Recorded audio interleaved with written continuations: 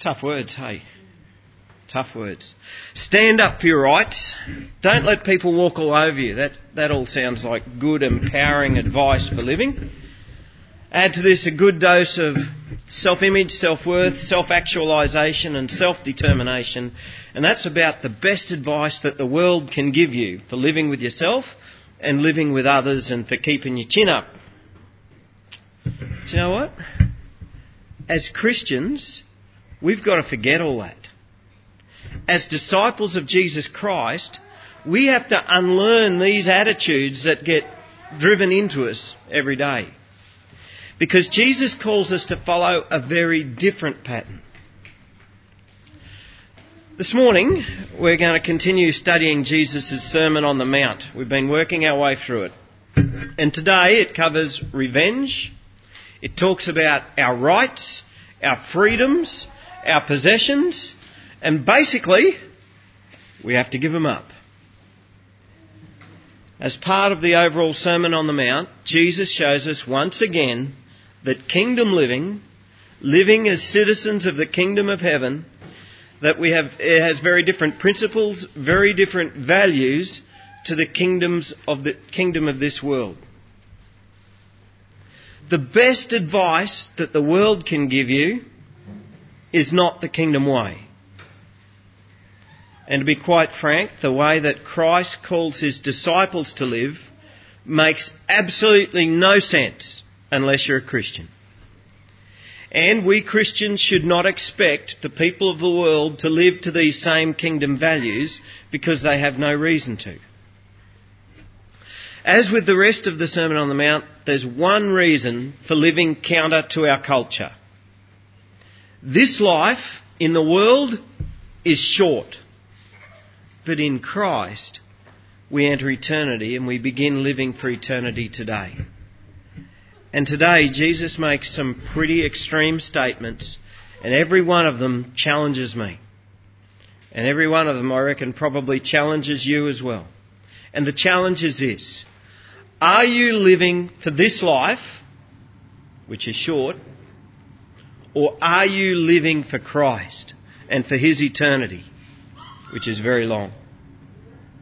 Okay, so let's make a start. We'll start off with verse 38. You've heard that it was said, an eye for an eye and a tooth for a tooth. Now, that's a quote coming from a few different places in the Old Testament. Exodus 21 is the first place we find it. And it addresses where injury is caused to an unborn baby. Now, anyone who reckons that abortion is okay needs to have a read of this.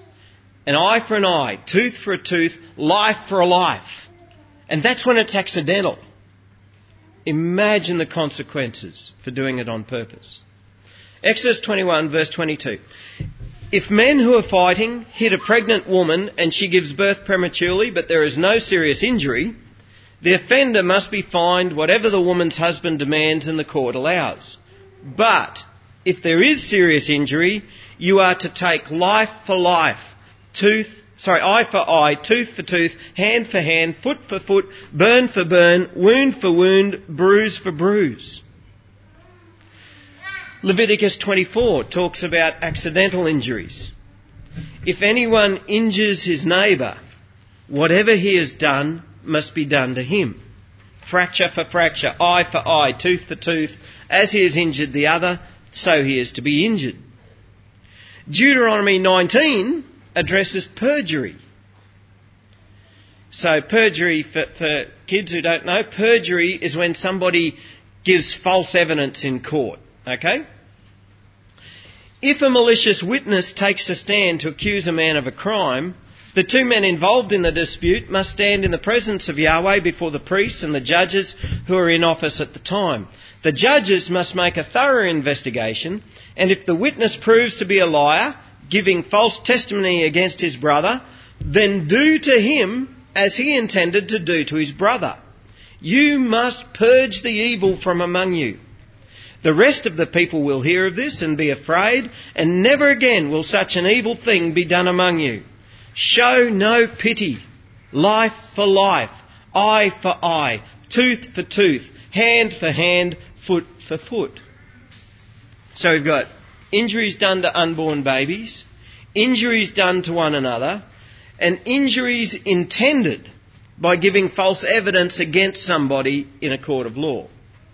Eye for eye, tooth for tooth, life for life. Now, you might think that all sounds a bit barbaric. You might feel repulsed by the thought of those laws being actually carried out. But you know what? In its context, God's law is a beautiful thing. Yeah, sometimes we might look at this and think, oh, how horrible this is. But remember who put these laws in place? It was God.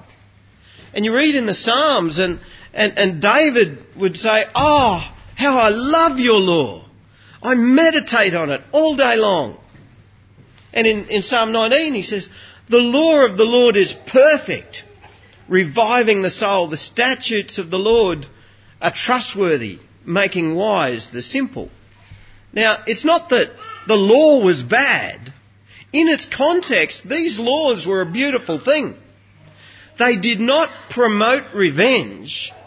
What it did is it put limits on vengeance.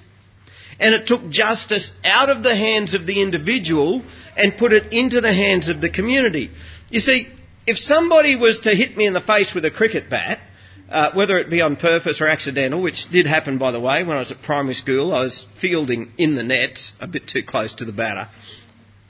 But if somebody was to hit me in the face with a cricket bat and I lost a couple of teeth, that didn't automatically give me the right to pick up the nearest rock and smash in the face of that person who just hit me. That's not how it works. That was for the courts to decide. Right? Now today, most people, you've all heard people say eye for eye, tooth for tooth, haven't you? Yeah? Every time that I've heard that used, it was somebody trying to justify their own self-imposed immediate revenge. Is that how you've heard it used? Yes? No? Pretty much. Pretty much.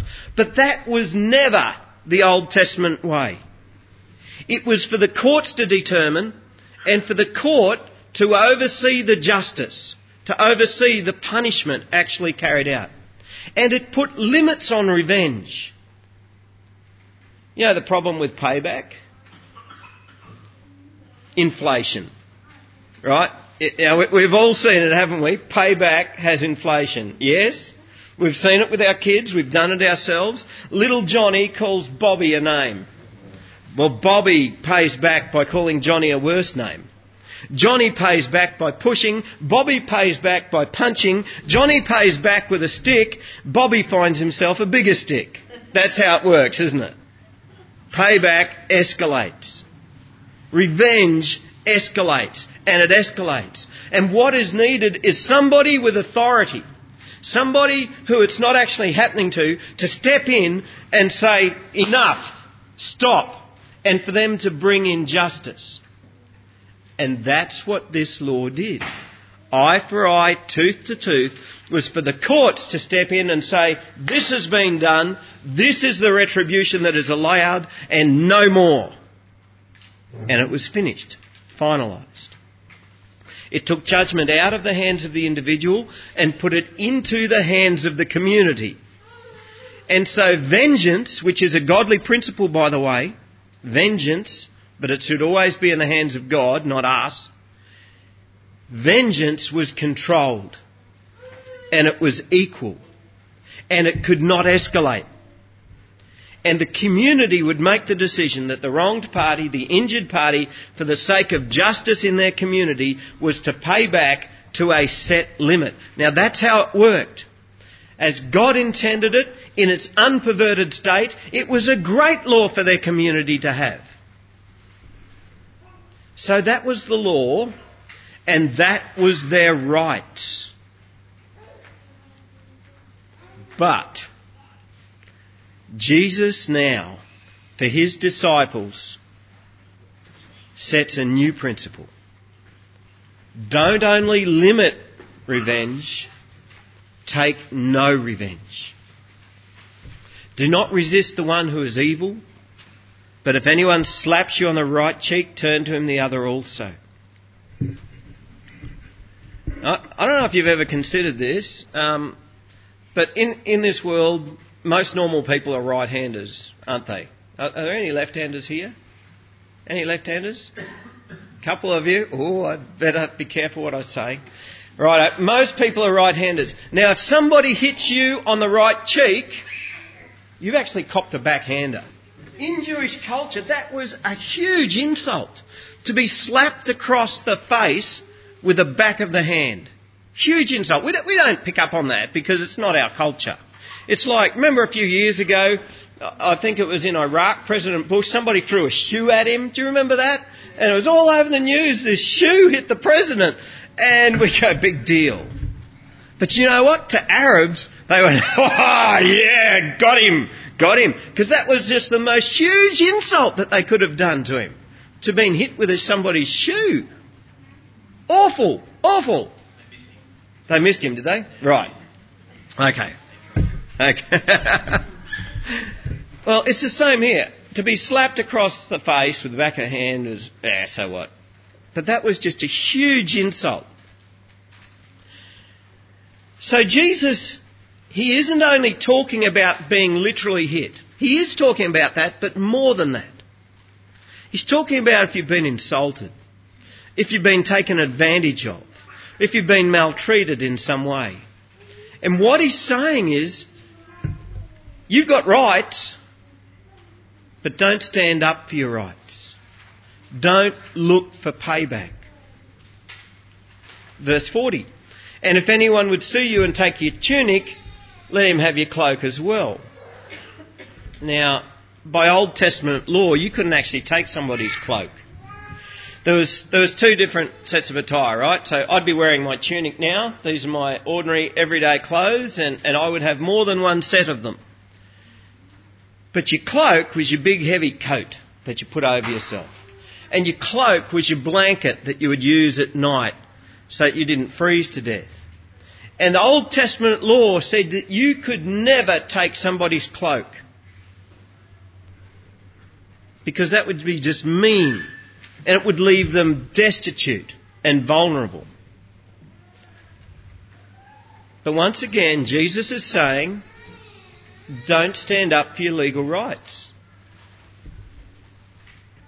Verse 41. If anyone forces you to go with him 1 mile, go with him 2 miles.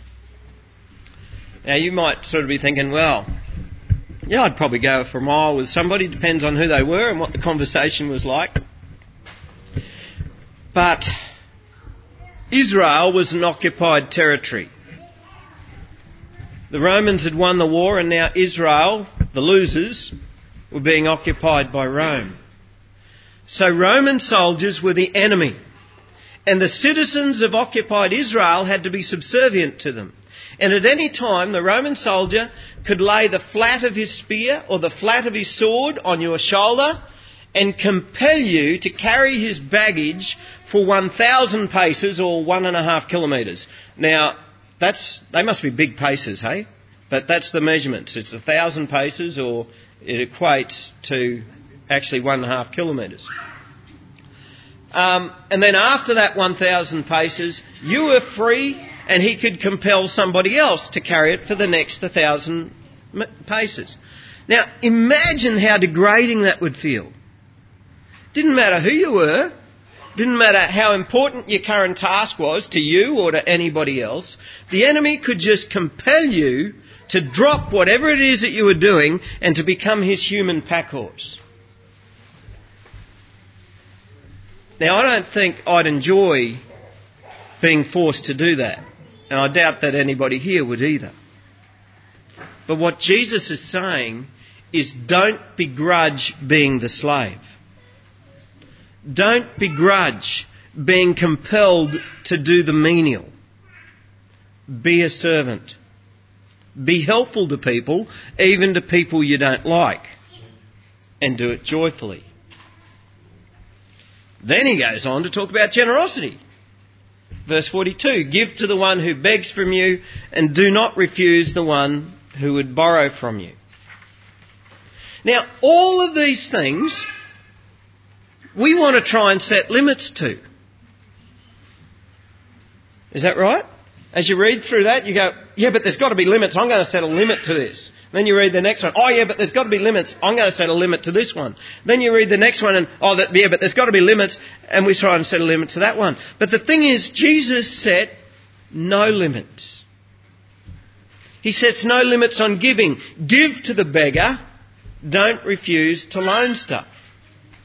He sets no limits on giving up our rights. He sets no limits on giving up our freedoms. He sets no limits in giving of ourselves in service to others. He sets no limits in suffering injustice. I always put a fair bit of time into preparing these messages you get on a Sunday morning. It really takes me 2 full days of reading, praying, studying the scriptures and writing and rewriting and rewriting. And as I prepared for the message for today, some of the commentaries and stuff that I read were aimed at setting limits. I realised, no, I reckon this is the flesh getting in the way here. Because the flesh wants to set limits. But I realised that Jesus set no limits. And you only need to set limits if you're preaching law. If I was preaching law to you this morning and was to say to you all of this stuff is law that you would have to do, then at that stage we then have to start setting limits. But the Sermon on the Mount is not a lesson on law. The Sermon on the Mount is talking about the attitudes of the heart. It's a lesson on the kingdom of heaven. It's a lesson on kingdom values and kingdom principles that should be ingrained into our hearts.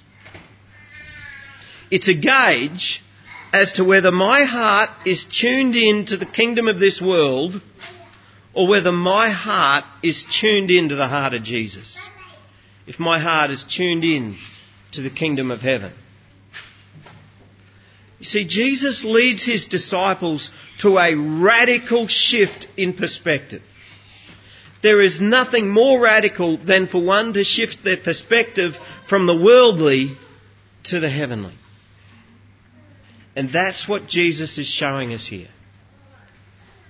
And he modelled it for us. Jesus never stood up for his rights. Jesus stood up for what was right, and he stood up for others, but he did not stand up for his own rights. When it came to himself, he gave up his rights. He gave up his rights as the King of Heaven simply by descending to earth, to be born as a baby in a stable. He bore grief and shame. He put up with insults and pain. He was beaten and flogged. He was spat upon and cursed. He was lied about. He was set up by people giving false testimony about him. He was humiliated more than you or I could ever imagine. He was stripped naked, beaten, cursed, nailed to a cross for the whole world to mock him and point at him and jeer as they walked past. Did Jesus do that because he was weak and he had to? No. He could go through it because he was strong. Did he suffer because his faith was weak? No. He endured suffering because his faith was strong. Did he suffer because he didn't love himself and go, oh, I just deserve it anyway? No. He suffered because his love for all of us was greater than all of the hatred that the world could muster and throw at him. Jesus modelled and taught the way of the servant. In Mark chapter 9, Jesus said, if anyone would be first, he must first of all be servant of all. Even though Jesus knew that he was the King of Heaven, he became and he made himself the most lowly. One day, he took off his outer garment, knelt down at the feet of his disciples after wrapping a towel around his waist, and washed their grubby feet. Our Master, he didn't need to do that. His station in the universe, he didn't need to do that. But he lowered himself. He gave up his rights. He didn't stand up for them. He became the servant. Turn the other cheek is not a law. Going the extra mile for your enemy is not law. Giving to the needy and loaning to those who ask are not laws. These things are examples of kingdom living at its best. Jesus did these things out of love, strength, and confidence. Jesus loved people, and so he acted out of love. Jesus was strong. Within him was the power of God, and so he could choose to do these things. He wasn't forced to do them. And Jesus had confidence. He knew that he was the Son of God. He knew that his kingdom was coming. He knew that he would be vindicated by his heavenly Father. He knew that one day every knee would bow and every tongue confess that he was Lord. What's your motivation for kingdom living? Do you turn the other cheek because you read it in the Bible and say, well, I have to do that? Do you suffer insults without retaliating because you have no choice? Do you give up your rights, legal and social, because you're weak or because you're caught in a situation that you just can't get out of? Do you give to the needy out of a sense of obligation and begrudge every cent that you have to give? Do you begrudge going the extra mile because you have to? That's not what Jesus had in mind.